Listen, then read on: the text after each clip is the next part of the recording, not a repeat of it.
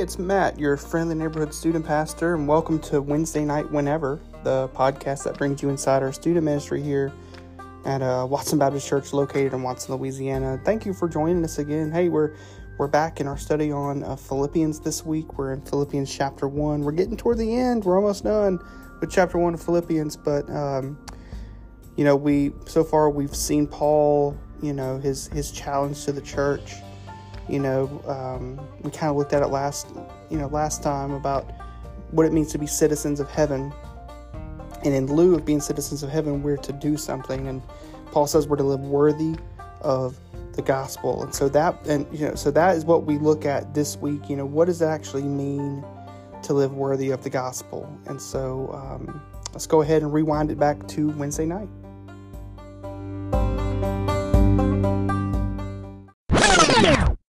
Right, thank you all. So welcome to Wednesday Night Refreshed. Once again, I'm so glad y'all are here. I'm so glad y'all braved the wet and the cold, and that Emily, you got off a little early so you could be here. That's always great. We are back on the road in our study of Philippians, Paul's letter to the church in Philippi, and I know it's been a while. It's been a while since we've been here. We took kind of a little detour there for a few weeks. Actually, for a few weeks, it's been like a month. I went back and looked. It's been like a month, but we're back. We're back at it. I'm pumped. We left off with Paul writing to the Philippians, explaining his life philosophy to them. That is for him to live as Christ and to die is gain. Right? Remember, that's Paul saying that, he knows that his time on this earth is finite. And his purpose for being alive on this earth is to share the good news of Christ crucified to basically anybody who will listen, and frankly to anybody who won't listen.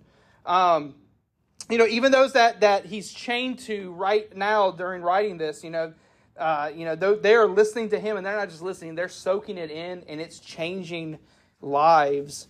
And the thing is, so he knows that his purpose on this earth is to share the gospel, and also, and the thing is he knows that's a win, but it's also a win because if he does go on to depart this world, then he gets to be with Christ, right?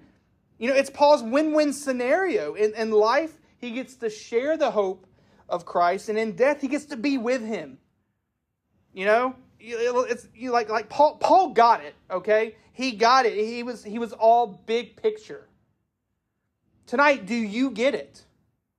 Do you get it? Because, and I know, in the midst of living life with all of the distractions that are thrown at us daily and the highs and lows that this life has, it's sometimes hard to just grasp, or keep that at the forefront of our minds that there is more to this life than what is right in front of us.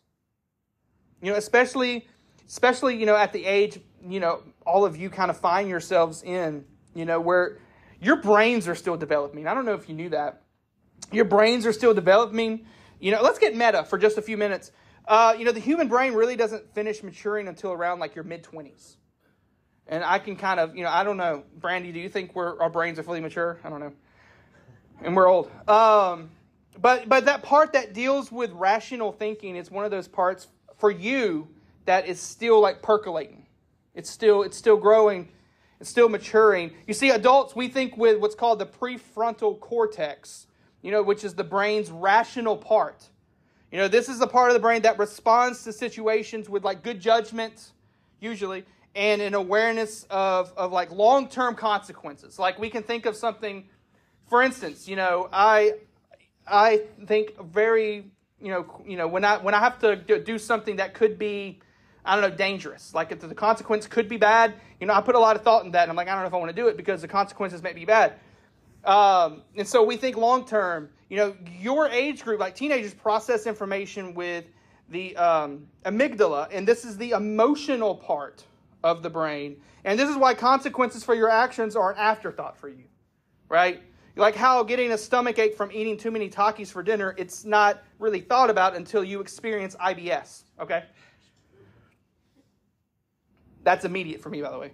But if that's too much information, but anyway, but if you took, but if you took a minute, like if you just took a minute to just stop, right, to just stop and just weigh the consequences, then maybe the action wouldn't take place. But, I know for you at your age, it really is hard to grasp like how long-term consequences for actions. And that's just kind of how you're made at the moment. That's how your brain is. But if you just took a moment to stop and just kind of weigh things, then I feel like you would actually have a little bit more, consequences would be a little bit more of a you could see it.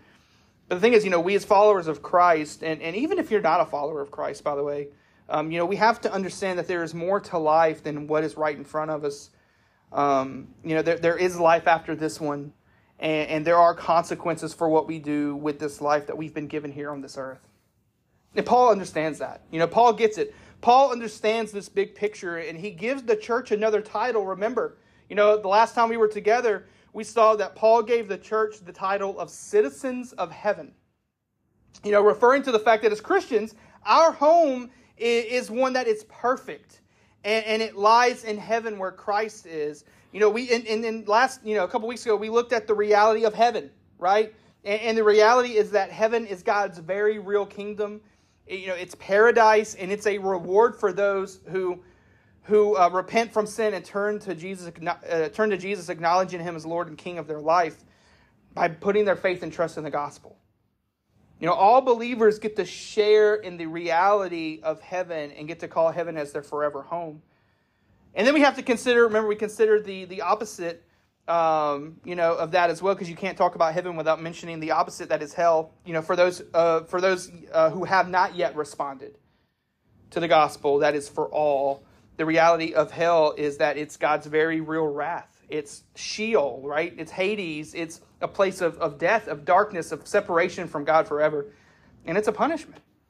Heaven and hell are both real places that exist as destinations after your life on earth is no more. And Paul understands that here by referring to the church as citizens of heaven. And then what comes after that different title for the church is a challenge, right? Is a challenge for the church, a challenge really for all believers. In lieu of having heavenly citizenship, he says to live your life worthy of the gospel of Christ, which is what we're going to unpack further tonight. And so if you have your Bibles, you can go ahead and turn to Philippians chapter 1, verses 27 through 30. We're actually going to be finishing up chapter 1 tonight. I thought about doing this like a two-parter, but we're just going to finish it up tonight. So go ahead and turn to Philippians chapter 1, verses 27 through 30. I'm going to take a dramatic pause and get a sip of water.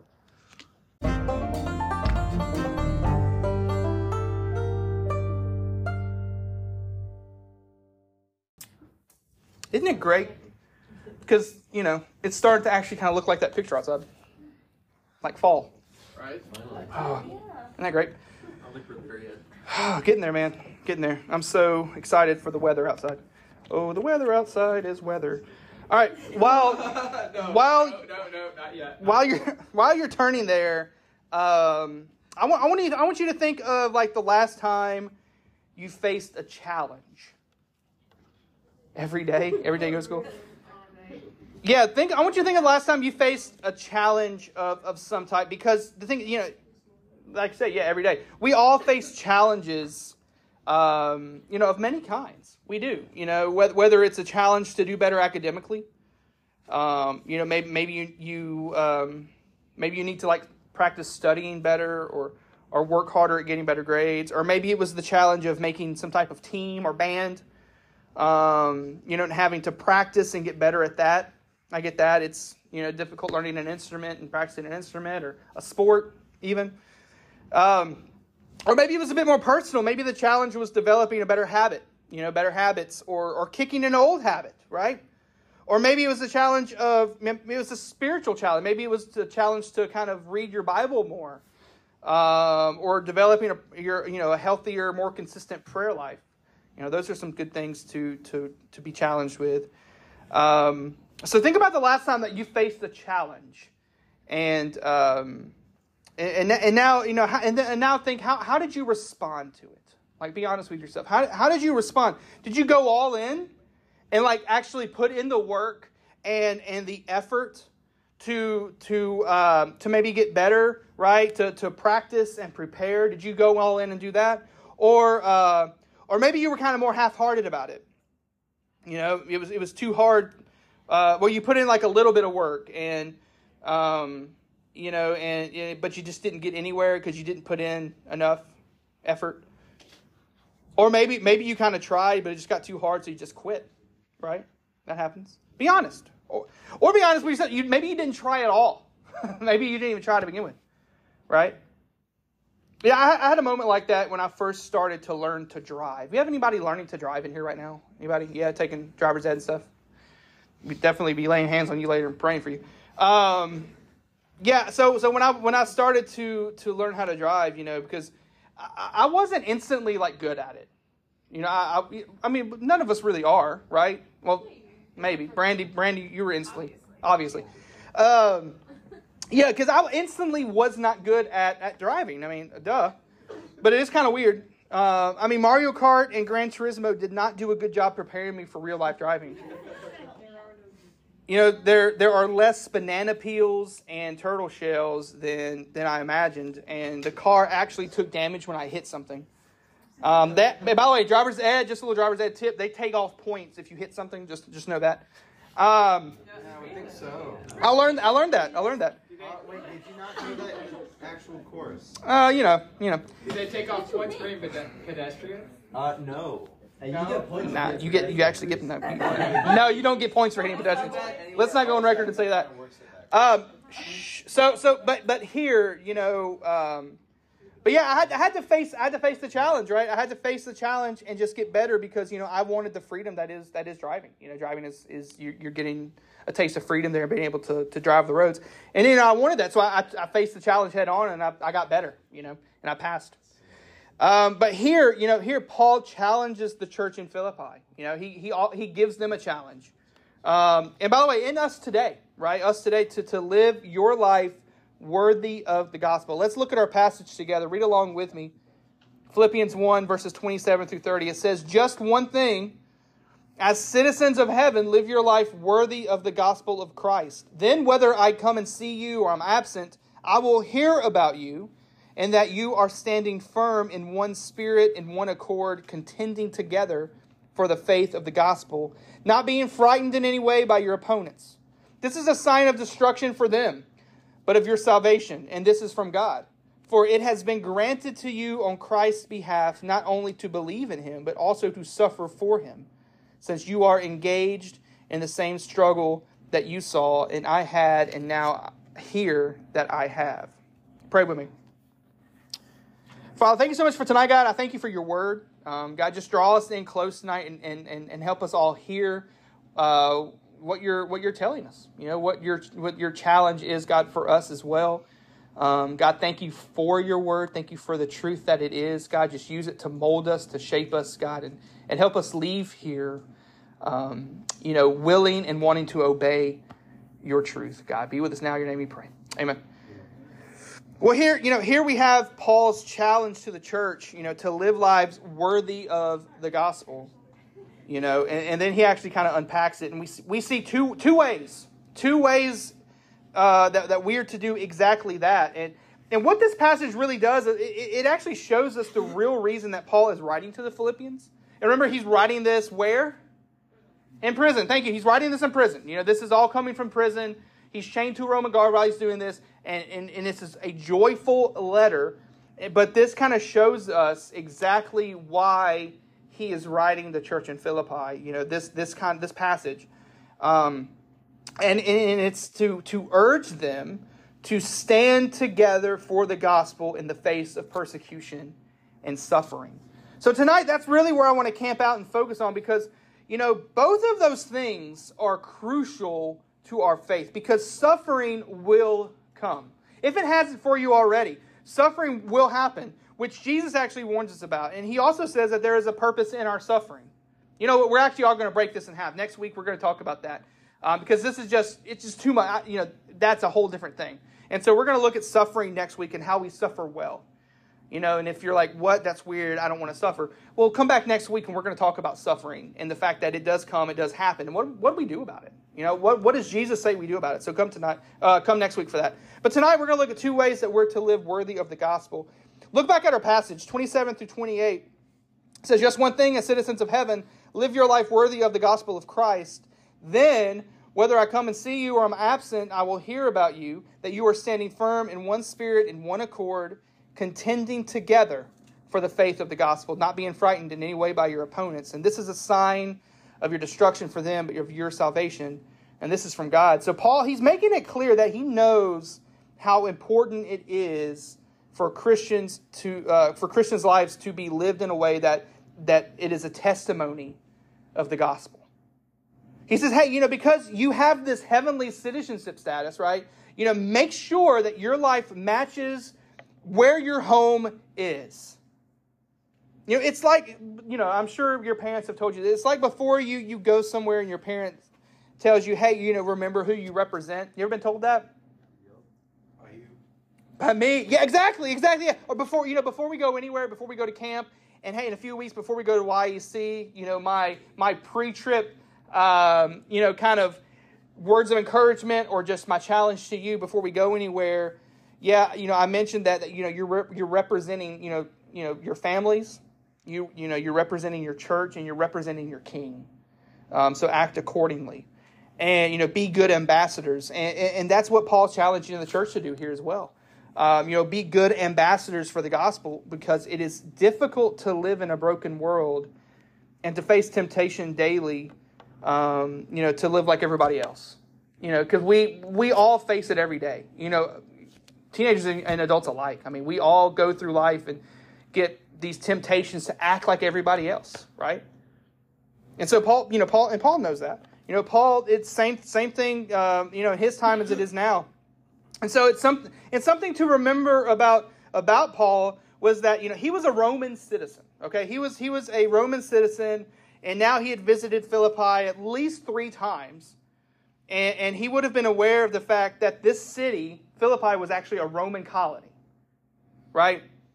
It was a Roman colony, which many of those who lived there were like retired legionaries, so they were like retired like soldiers and people like of influence like that. And so, in Roman citizenship back then was a very rare privilege outside of Italy and the Rome area. And it required, those with Roman citizenship to act accordingly. Meaning your public behavior had to be stellar in such a place as Philippi, right? But Paul, he's not speaking here about believers living up to Roman standards. But rather he's instructing them to live by the infinitely higher standards required by the gospel of Christ. Do you see this? Do you see it? You see what he's talking about? And you see the reason for his striking words here is, to live up to your heavenly citizenship status. It was so that he could, whether he is there with them, like whether he is there physically with the church, or whether he's away from them, whether he's absent, right? He may hear 2 positive things about them. Right? 2 positive ways that we are to live lives worthy of the gospel. And the first one, the one that he wants to hear about the church, and for those of you who want to take notes, the first way is to stand firm. To stand firm. So Paul, he's calling on the believers to remain faithful to the gospel message, through word and through deed, and to do so by standing firm in one spirit, with one mind, striving side by side for the faith of the gospel. So stand firm, right? And that phrase here that Paul uses, stand side by side, in our English it translates to a single word in the Greek. And that is, I don't know how to, I Googled how to say it, but cienatheo, and it's actually where we get the word athlete, right? It's where we get the word athlete. And actually later when Paul writes and he uses this word, it's used with the word agona, which is where we get the word agony from. And it's used to describe like athletic competition, right? Athletic competition, meaning that what Paul is saying here is that it takes strenuous athletic effort to defend the gospel. It takes effort, right, to defend the gospel. And actually this is also like military language for them back then, because soldiers were trained like athletes, because they had to, go into the battle and things like that, had to be in shape.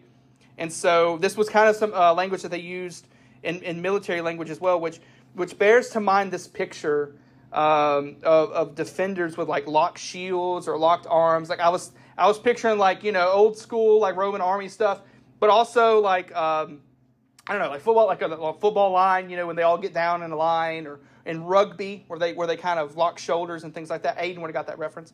But so this is kind of the picture, when I'm reading what Paul is saying here. And so basically, Paul is challenging the church to stand firm, to prepare and to put in the effort, and together get ready to defend the gospel, right? But it's going to take effort. And when we hear that phrase, defend the gospel, or defend our faith, what do we often think of? What do you think of when you hear that, defend our faith? I think of people kind of like skeptics. Okay.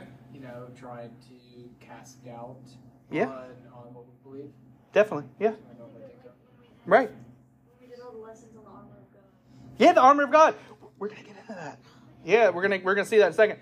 But yeah, skeptics, right? And what do we usually use against skeptics as Christians? What's it called? We use the Bible, but yeah. Apologetics. Yeah, I think of like apologetics. When we talk about defending your faith, it's this, apologetics, which is basically learning how to defend your faith. It's knowing why you believe what you believe. And actually, there's going to be an apologetics conference at seminary, I think in February, which is kind of neat, or January.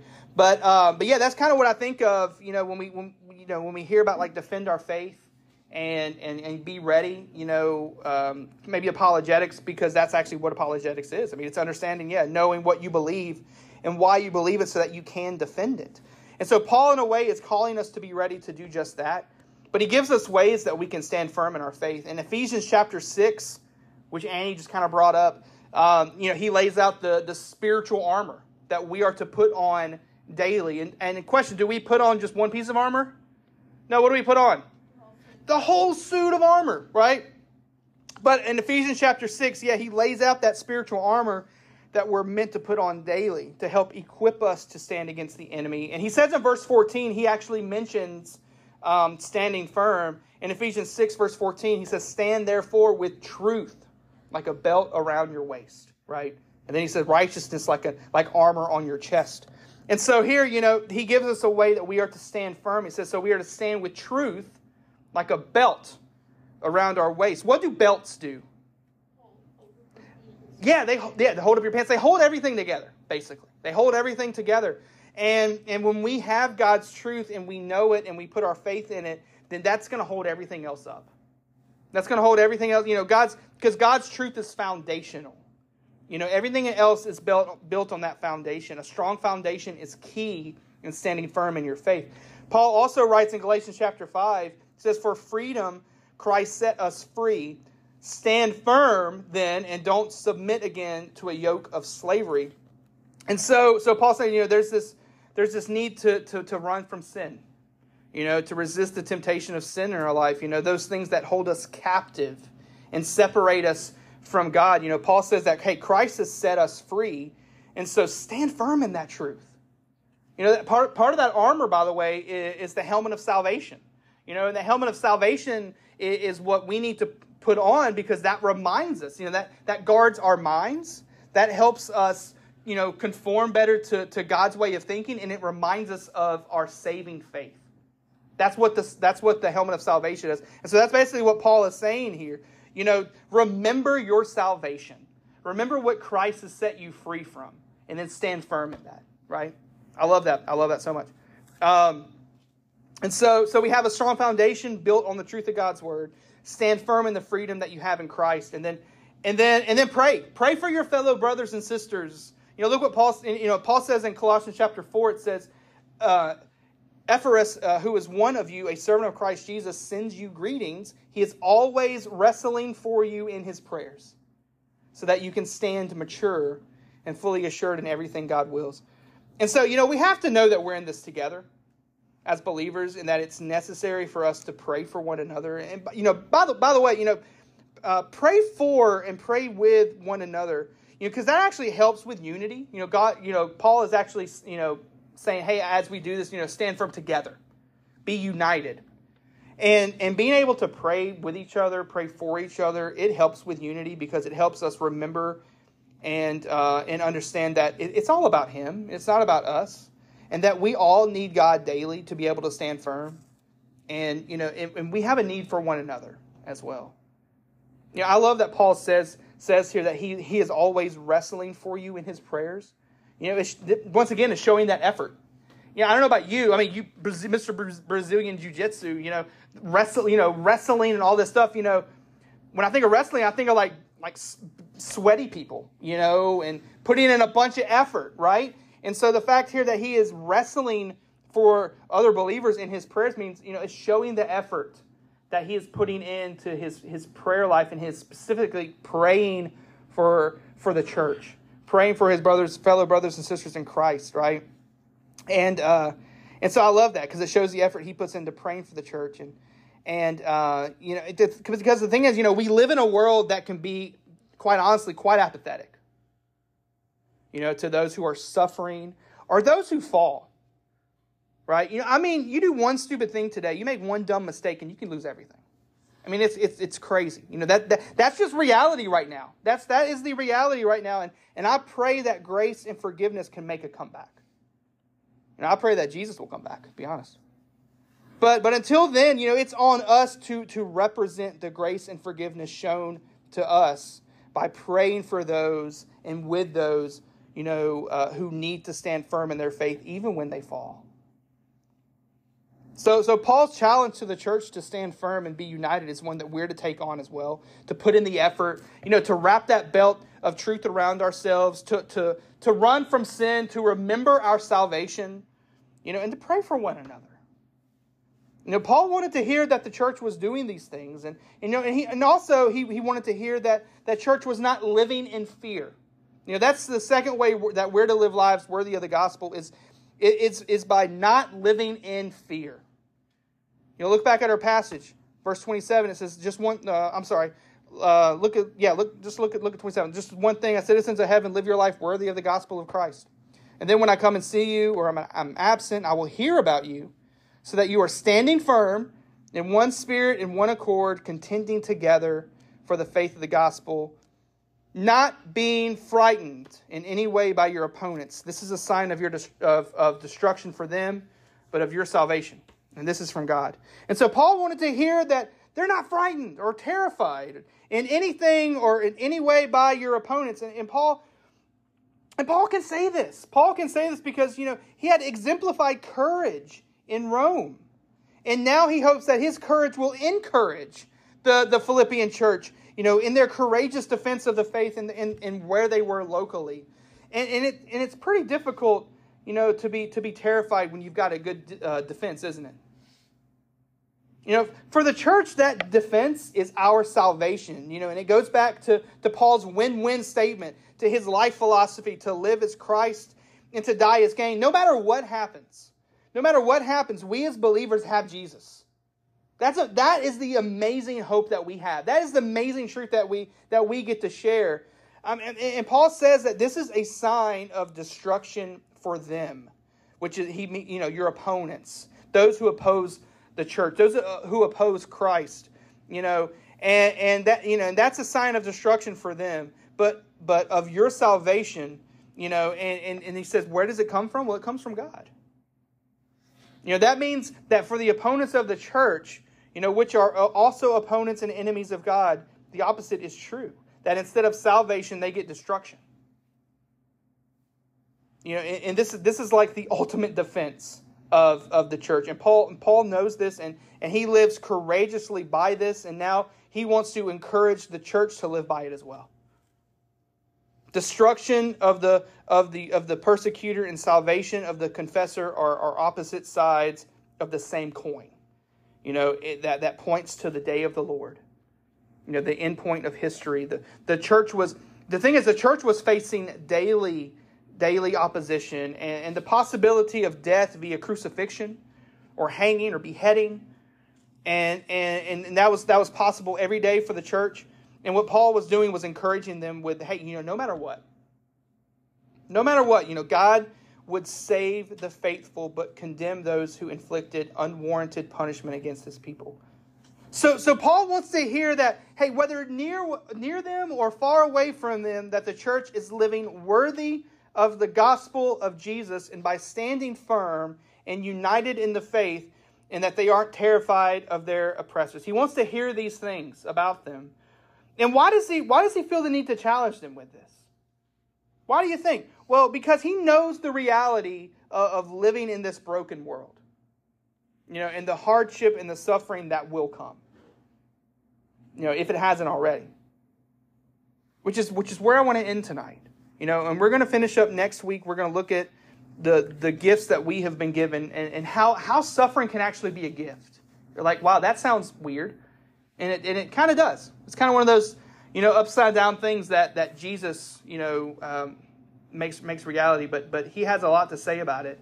And so maybe if you're going through time of suffering right now, maybe you can just know that maybe it's for a purpose. And next week we'll get into that. But I'm going to end with this. The same things that Paul wants to hear, the same things that he challenges with the church in Philippi, he's challenging us today. So my question to you is, before you go into small group, are you standing firm? Are you standing firm in your faith? Or are you allowing, outside influences to come in and rob you of it? Or to be embarrassed of it? Have you been ashamed of the gospel? Or are you standing firm? Are you putting on the armor of God every single day before you leave your house? And are you afraid? Are you being terrified?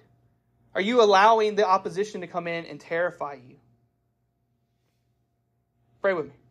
Father, we just thank you so much for tonight, God.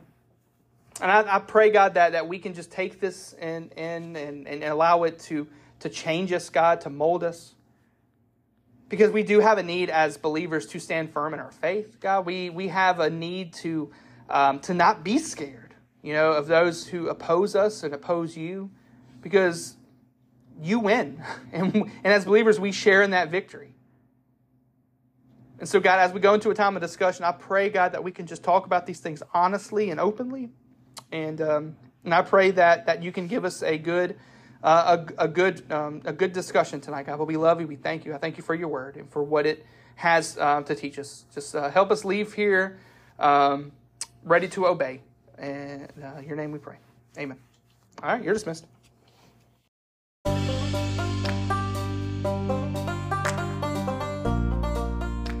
Well, thank you so much for joining us. Feel free to like and subscribe, so that you can, get future updates on all of our newer episodes. But we'll be back next week, finishing up Philippians chapter 1.